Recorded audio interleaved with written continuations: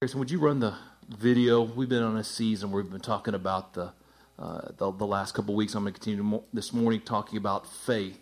And so I want to do the introductory video.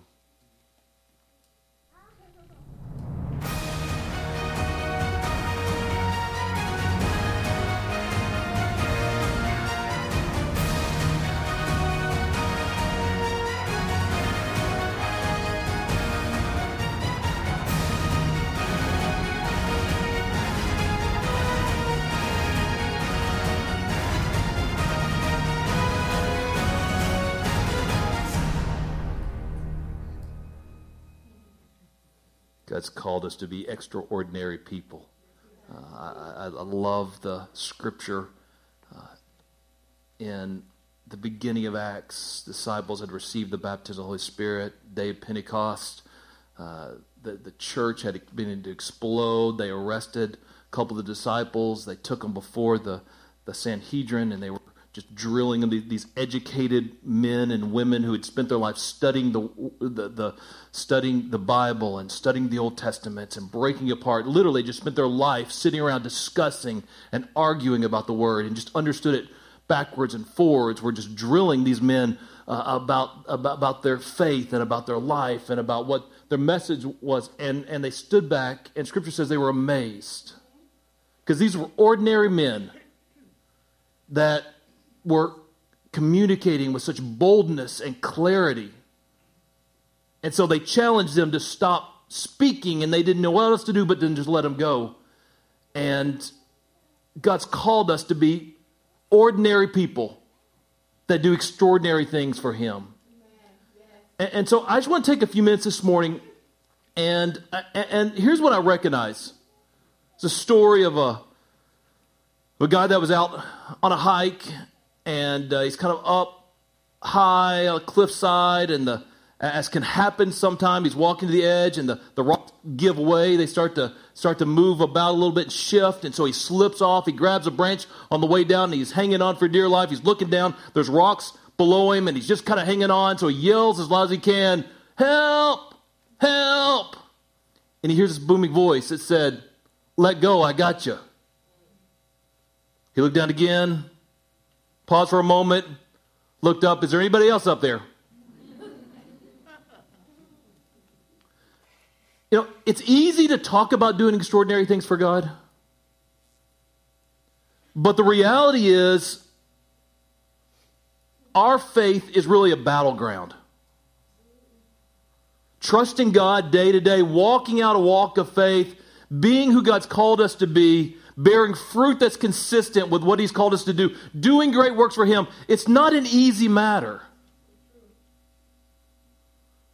Timothy was told by his spiritual father, Paul, fight the good fight of faith. There's a call recognizing that when we enter into this Christian life, it's not the beginning, it's not the end of the fight, right? It's just the beginning of it. It's when we are beginning to engage our faith, grow our faith, establish ourselves as men and women of faith. God's called us to have a faith that rises above discouragement, that rises above delays in our life when things don't happen in the timing we think they should happen. God's called us to have a faith that rises up when the world pushes us, we push back. He's called us to have a faith that goes beyond our discomfort. He's called us to have a faith that rises up against doubt, against circumstances, against situations, against obstacles in our way. God's called us to have a faith that's a sustaining faith that rises up and causes us to be an overcomer. Yes. And I think one of the greatest examples of that in the Bible, and I want to spend a few moments here this morning, is looking at the life of Abraham. There's and we won't turn there this morning, but there is a Hall of Fame. Anybody's been to a Hall of Fame before? You've been to the Rock and Roll Hall of Fame or the NFL Hall of Fame? It's a collection, right, of some of the greatest people in that industry or in that discipline. Well, there's a Hall of Fame of sorts in Hebrews 11 that talks about some of the great men and women of God from the Old Testament that did incredible feats. And out of those verses there is one man that covers about a third of them, and his name is Abraham. And without taking time this morning, it's interesting to see what it talks about when it talks about his life. It talks about a man who followed the voice of God to leave his homeland when he didn't know where he was going, and yet he left everything he knew to follow God, and he left with obedience to follow the Lord. Talks about a man that by faith settled in this promised land that he was promised by God, and yet didn't know the people. He was a stranger there, didn't know the place, had no ties to it, and yet by faith God said stop and settle, and he stops and settles. By faith he has a child. We'll talk a little bit about this morning.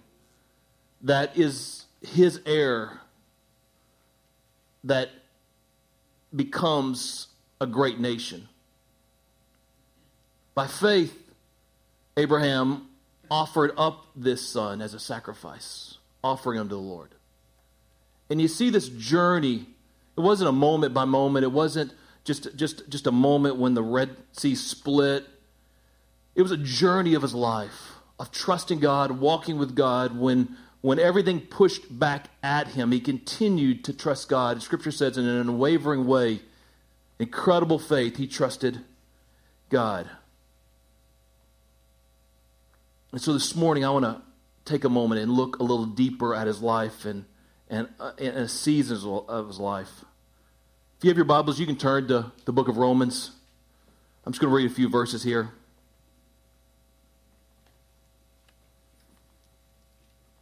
Let me just give you a quick backdrop. Abraham had done astonishing things for the Lord, but there was one gigantic, frustrating piece to his life and Sarah's life.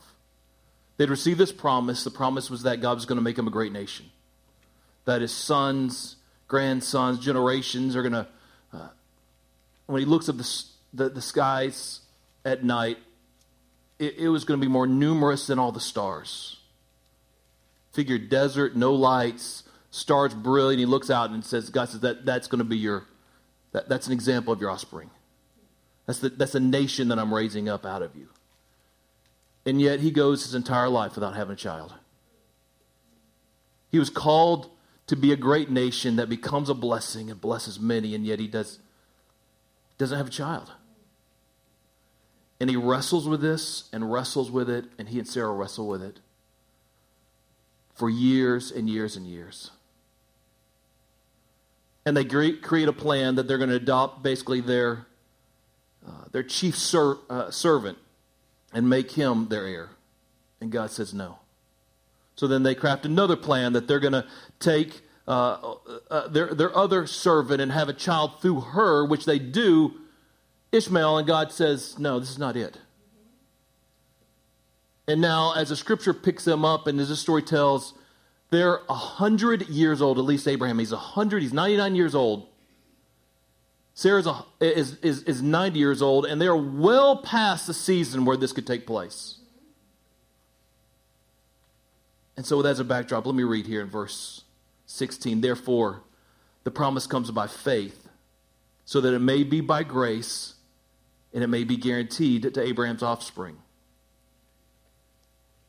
And let me just skip down here to the end of 17. It says, who is the Father in the sight of God in whom he believed? And it says, the God who gives life to the dead and calls things that are not as though they are. It says, against all hope, Abraham in hope believed, and so became the father of many nations. Without weakening in his faith, he faced the fact that his body was as good as dead since he was about 100 years old. And that Sarah's womb was also dead. Yet he did not waver through unbelief. Can you just imagine this? He's 100 years old. He's been waiting for years for this miracle to take place and for him to walk in the fulfillment of what God's called him to be and do. And Scripture says that he hasn't weakened in his faith. We just say, you know it's not without struggle. You know it's not without leaning into God, right? And so he said he did not waver through unbelief regarding the promise of God, but he was strengthened in his faith and gave glory to God, being fully persuaded that God had the power to do what he promised to do. Here's what I believe God wants to do. I believe God, more than anything else, wants to strengthen your faith. I believe more than anything else, God wants to strengthen your faith to walk in more of Him, His promises, His power, His presence. I believe God wants to strengthen you to be what God's called you to be, to walk as God's called you to walk, to do what God's called you to do. I believe that God is strengthening your faith in this hour to be an ordinary person that does extraordinary things for Him. I believe God's strengthening our faith as a church to rise up and to be who God's called us to be as a church. As we have a group that just came back from the Ukraine, and we have youth. You know, I'd been fine if we just turned over to the youth this morning, let them testify and start praying over people. But just to clarify, I would have been great with that. We have youth that just came back from a retreat. God met them in a powerful way. What you heard in about 2 minutes, I've been listening to for 2 days of all the things that God did. It's powerful, powerful. We have our pastor, his wife, our worship leader, out in Africa, in West Africa right now. God's doing incredible things to this church. But I just want you to know, it's just the beginning. It's not like we found our sweet spot yet. We're just in the beginning of what God wants to do. We have 2 missionaries sent out from this church. One is here this morning with us. And it's just the beginning of what God wants to raise up and send out of this church. The seats that are in here, it's just the beginning of what God wants to do in saving hearts, restoring families. It's just the beginning. What God's doing in you today is just the beginning. What you're walking in, it's not the end. It's not like, hey, I've arrived and I've kind of found my spot and I'm just going to put in cruise control and go down. Let me just say over you, what you're walking in today is just the beginning of what God wants to do. He's not finished with you. You've been waiting on God, waiting to believe a promise, holding on to stuff, and you feel like it's kind of gone past you now. And so you're just kind of hanging in there. I want you to know that God hadn't finished with you. He hadn't finished with me. It's just the beginning. It's just the beginning. So let me this morning, I'm just going to give you quickly 3 aspects of what I believe will help us stand battle-tested. Will help our faith stand battle-tested. The first one is this, is that there's a faith, grace, certainty connection in this scripture that I just want to highlight. Verse 16 says, the promise of God comes by faith so that it may be by grace and may be guaranteed to Abraham's offspring. The word faith there, by faith, means it comes out of faith. That means faith is a source of it. But for this purpose, so that it may be by grace. It's kind of an interesting dichotomy there, not interesting tension. You know, it's by your faith so that it can be by grace. Well, I want to say, okay, which one is it? Is it by grace? Is it by faith? Is it God that does it? Is it me that does it? The reality is both. It's an engagement of our faith, but it's by grace. And sometimes I feel like we view faith as something we've got to work up ourselves, like something that if we just had more faith, if we just had more of it, then God would have answered that prayer. If we just had more of it, then I wouldn't be dealing with this situation. If I just had more of it, and somehow it's all about us, and if I just can work it up enough, then somehow God can move in that situation. Well, recognizing it is all us, but it's all God. And if it's not all God, then it can't be any of us. The fulfillment of the promise is wholly on God. Yet He causes us to engage our faith. We engage our faith by simply just embracing Him. We embrace what He's doing. We embrace how He wants to do it. We just embrace and lean into Him. And it's His faith that does a couple things His grace that does a couple things for us in our faith. Number one, it overrides all of our imperfections. Meaning that we don't get our stuff together, right? We don't figure it all out, have all the scriptures, know everything, have our life completely pure, no problems, and then we come to God asking God for something. It's not about us getting everything correct and then God will move. It's about us growing into figuring this thing out while we're completely leaning into His grace. It's not about us, it's about Him. It's about His grace that covers us. It's about embracing Him in this process. It's not about getting us together. It's about knowing who He is in the midst of that. Second thing that it does for us is that there's a guarantee of a promise that's attached to it. right? It's a supernatural work that takes place. It's God that brings life out of death. It's not your faith. It's the engagement of your faith, but it's God that does the work. Are you with me this morning? And so I just want to take all the pressure off of you this morning. Later on today, when you're believing God for something and you gather with your family to pray, or you're just praying in the quietness of the moment, just want you to know it's not about how strong somehow you feel like your faith can be. It's about who God is in the midst. It's about His grace in the midst of our lives. It's about how big and how wide His love is for us that encompasses us in His grace so that we can embrace Him and we can say, Lord, whatever you want to do, however what you want to do it, Lord, I'm believing you, I'm trusting you, I'm leaning into you. And I don't got to figure it out all by myself. It's a supernatural work that's done by God. It's God taking that which is not at all in being, and He brings it into being.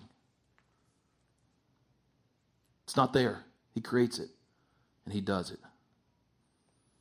The book of Hebrews 12:2 describes Jesus as the author and perfecter of our faith. That brings such comfort to me because it recognizes where my faith comes from, right? It comes from Christ. He's the originator of it. And also tells me how it's going to be matured or developed. It's because He perfects it. The word author there is not just originator. It also means ship captain or prince.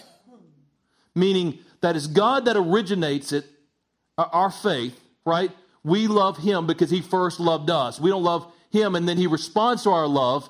It's that He loved us first, so therefore we return to Him. God's grace is extended to us, and so therefore we're able to then reach out to Him in faith because His grace covers us.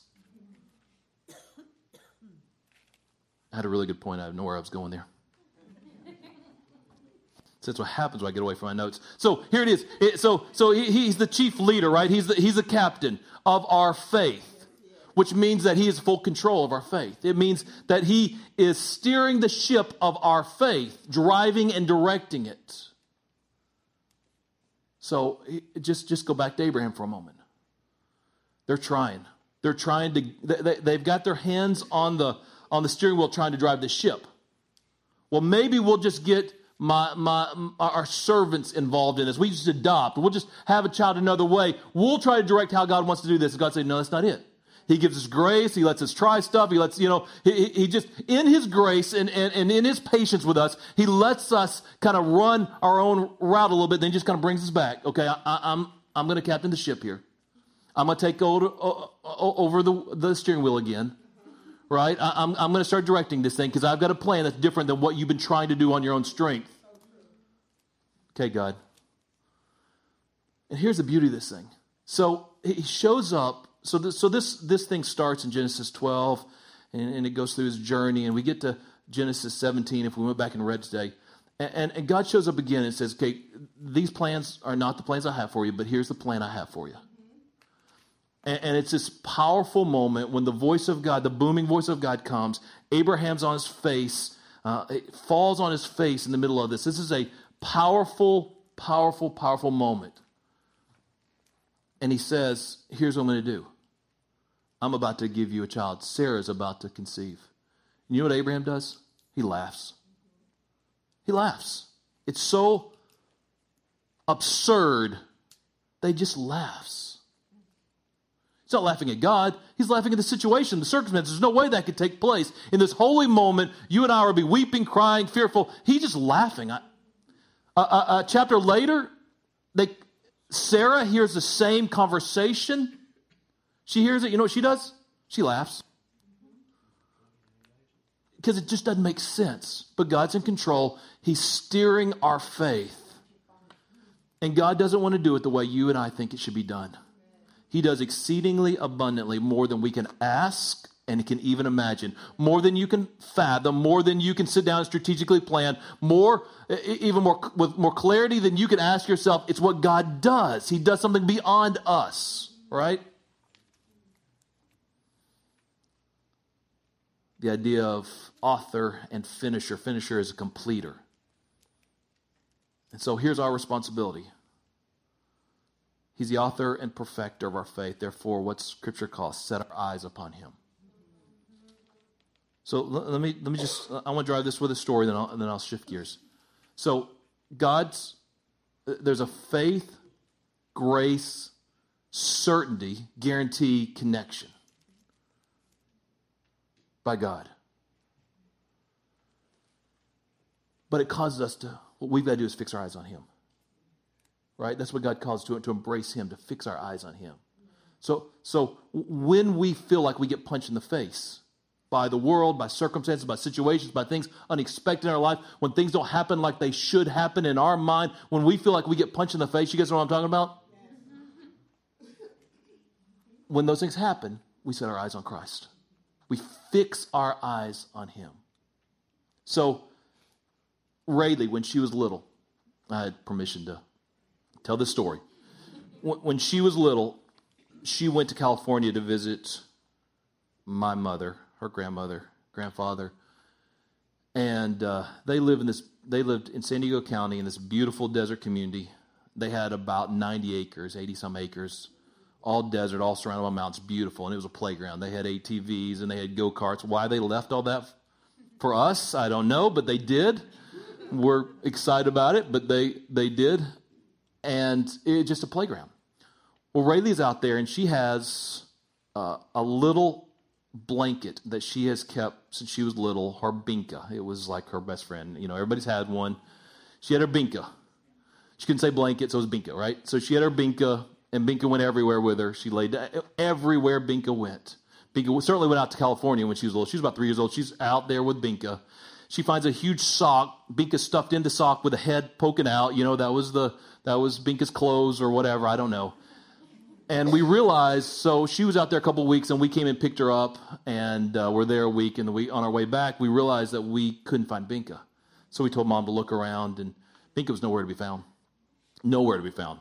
And the best that we could assume is one point we were out on ATV, she must have had her blanket with her and lost it out there in the desert. 90 acres out in the desert, Binka's gone.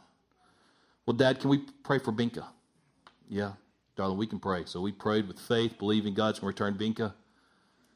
Every time we prayed at night, she wanted to pray for Binka. Every time, without fail. A week went by, 2 weeks went by, 3 weeks went by, 4 weeks went by, no Binka every night. Dad, can we pray for Binka?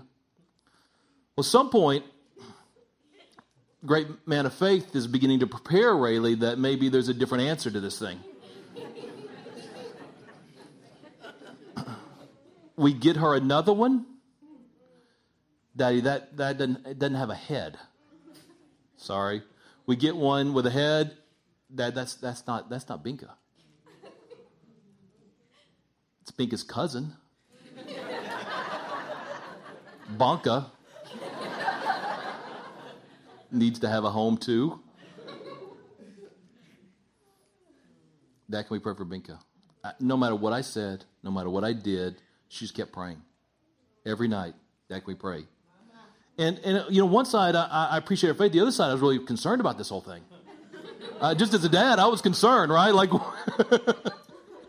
no matter what I've done to softly kind of shift this a little bit, you know, maybe God answers prayers differently than we think he should answer. Well, it's a great theological point, but it's not going to sway her from praying for Binka.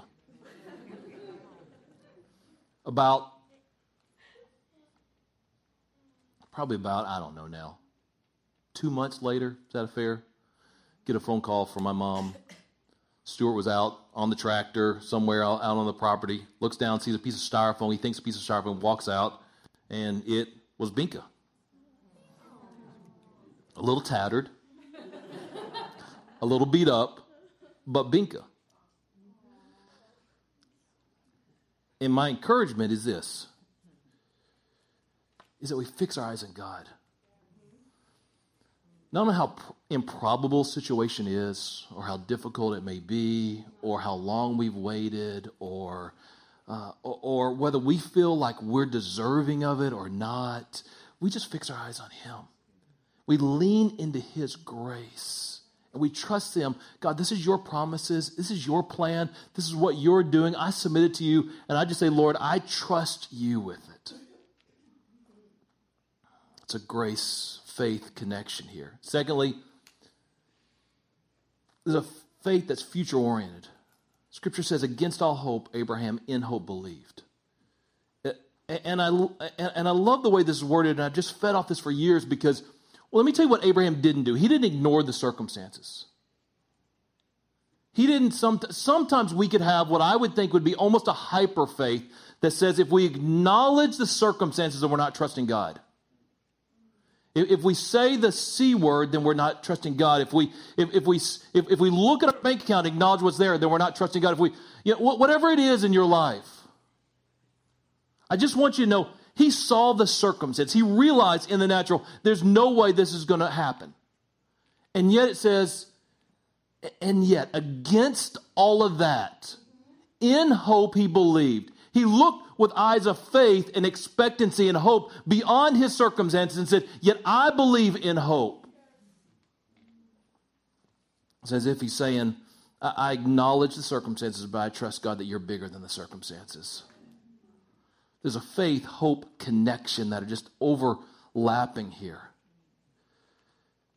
We can bank our hope on lots of things. And whatever we bank it on, it governs our life. If we bank it on a bank account, if we bank it on a position, if we bank it on anything else that we bank it on today, it's going to govern our lives, how we live our life, what we decide to do, how we talk, what decisions we make. If we base our hope on the promises of God, His provision, His power, His presence, if that's where our hope is based, then it's going to govern our life. It's going to govern how we live, how we operate. It's going to govern the attitude that we have when we wake up tomorrow morning, whether things have been answered or not. If our hope is in Him, then it governs how we live.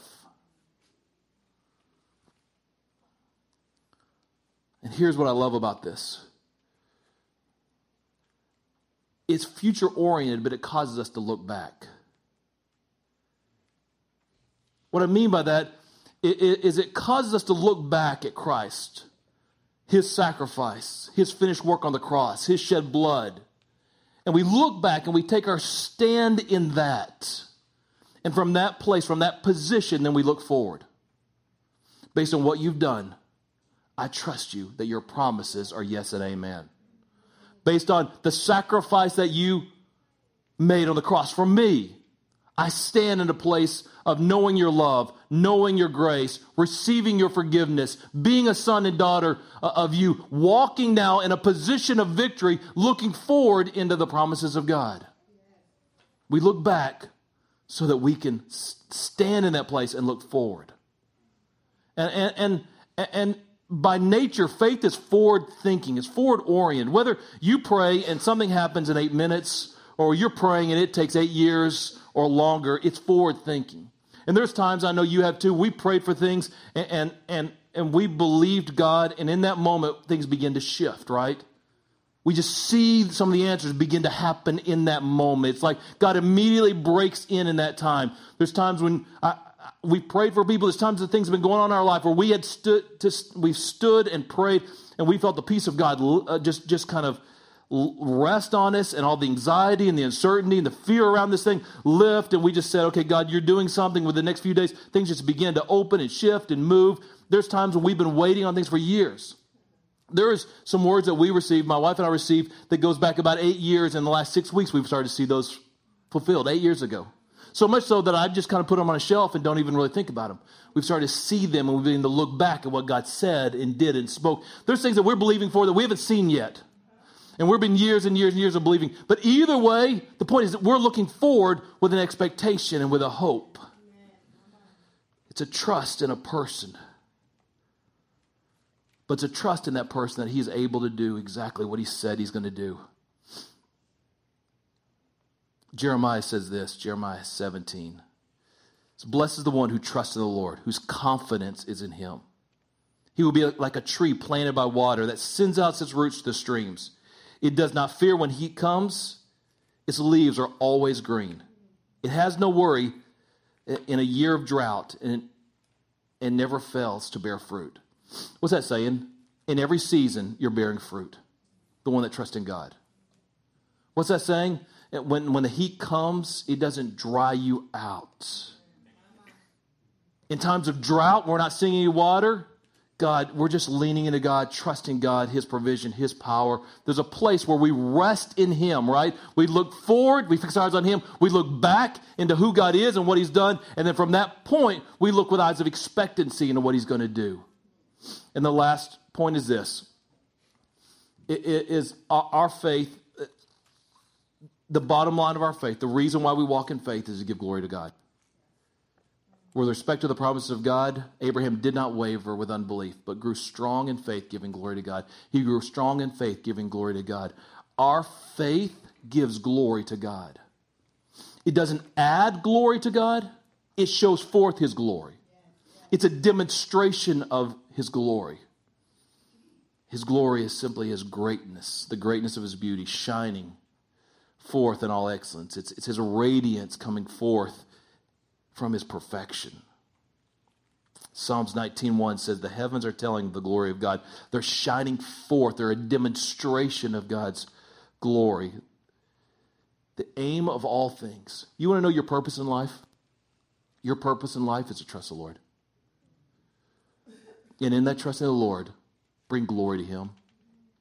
God, I don't know what I'm called to do, what I'm called to be. It's to give glory to God. That's really whatever you do, wherever you go, however you live, that is your purpose in life. What's happened, the reason why the world is such a horrible place today, the reason why there's so many bad things going on is this. We've exchanged God's glory for other things.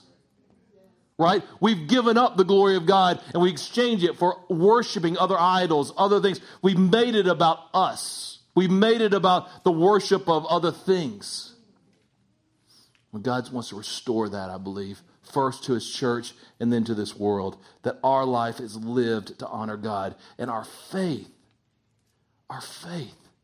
is a demonstration of the reality of God. When we trust God, when we really trust God, here's what it does.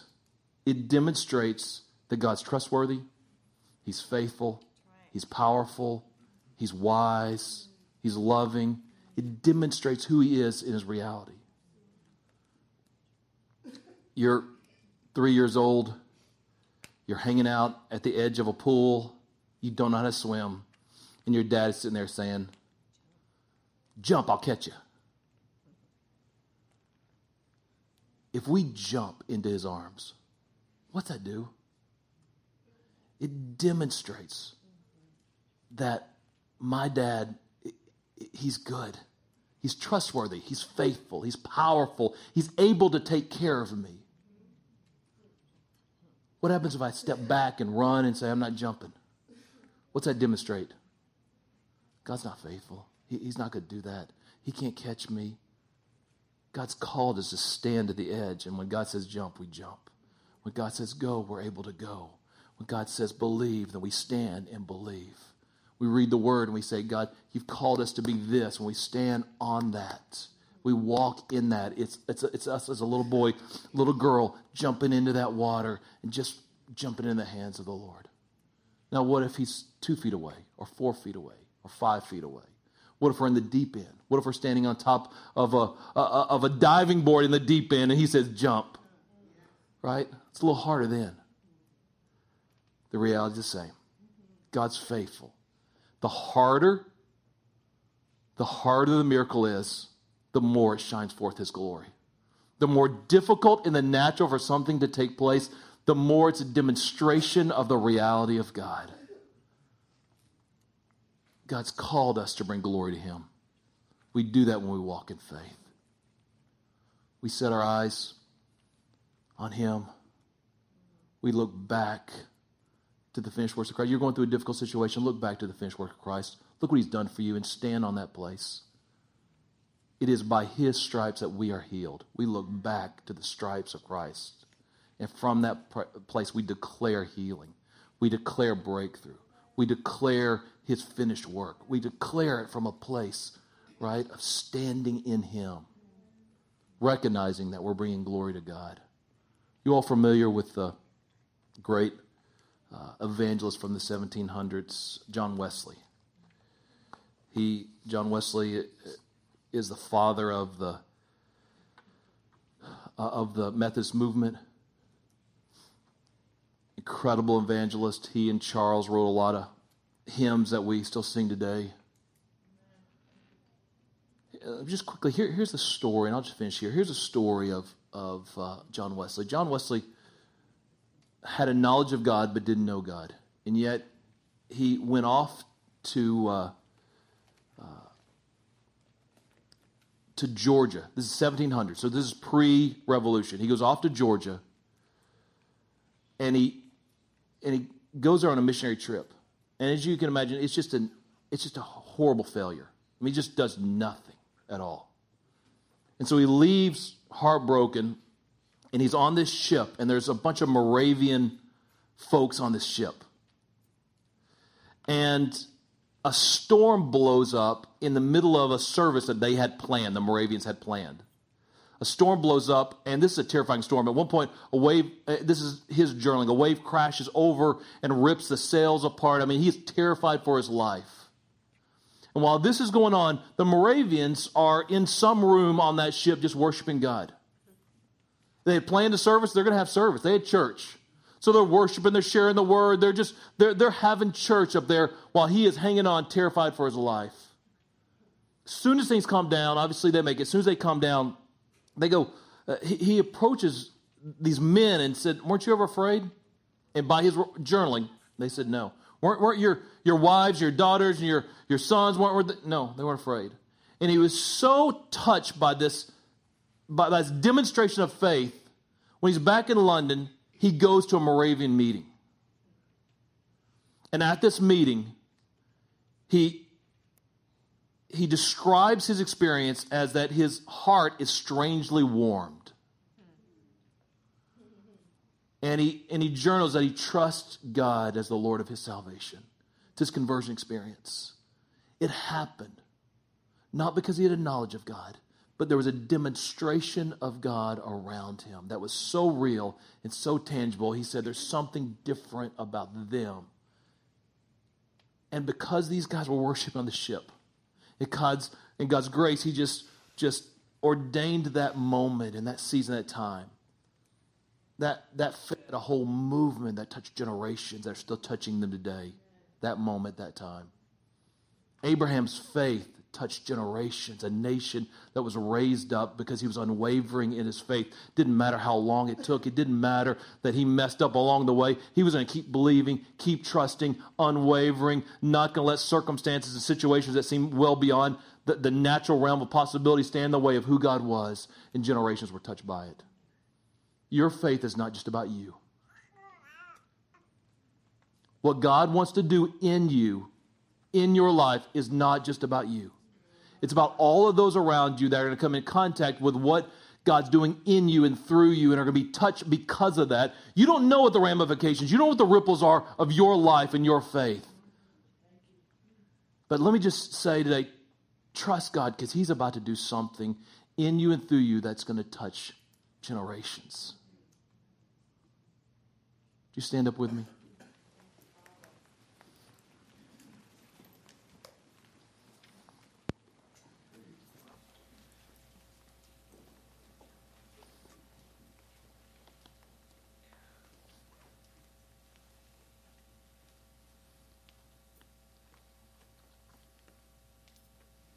I'm going to ask our prayer teams to come up.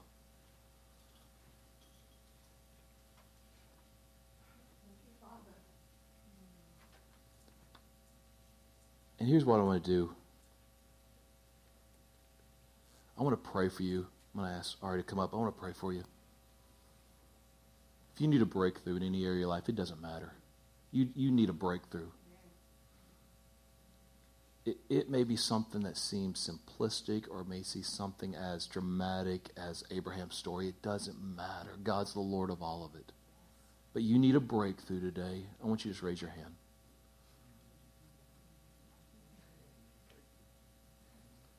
Father, you see our hands raised today. You know every story, every journey. You know the season of life that each one of us are in. Lord, you know the details of the circumstances, the situations by which we cry out to you right now. But Father, we just lean into you. Father, we set our eyes upon you. Lord, you are the author and perfecter of our faith right now, Lord. And we just say we trust in you. As Lord of the breakthrough, we trust in you. Father, we ask today that you'll break into every situation, every circumstance. Lord, bring relief, bring freedom, bring healing. Father, bring wholeness today. Lord, set what's out of order in order, we pray, in the name of Jesus. And we ask today, Lord, that you'll strengthen our faith in this hour. Lord, cause us not to shrink back. Cause us not to become passive. Lord, cause us to rise up as men and women of faith, declaring your reality, your promises, your provision. Lord, your power in the middle of it. We thank you, Father. We thank you, Father. Amen. Hallelujah. Yeah. Hallelujah.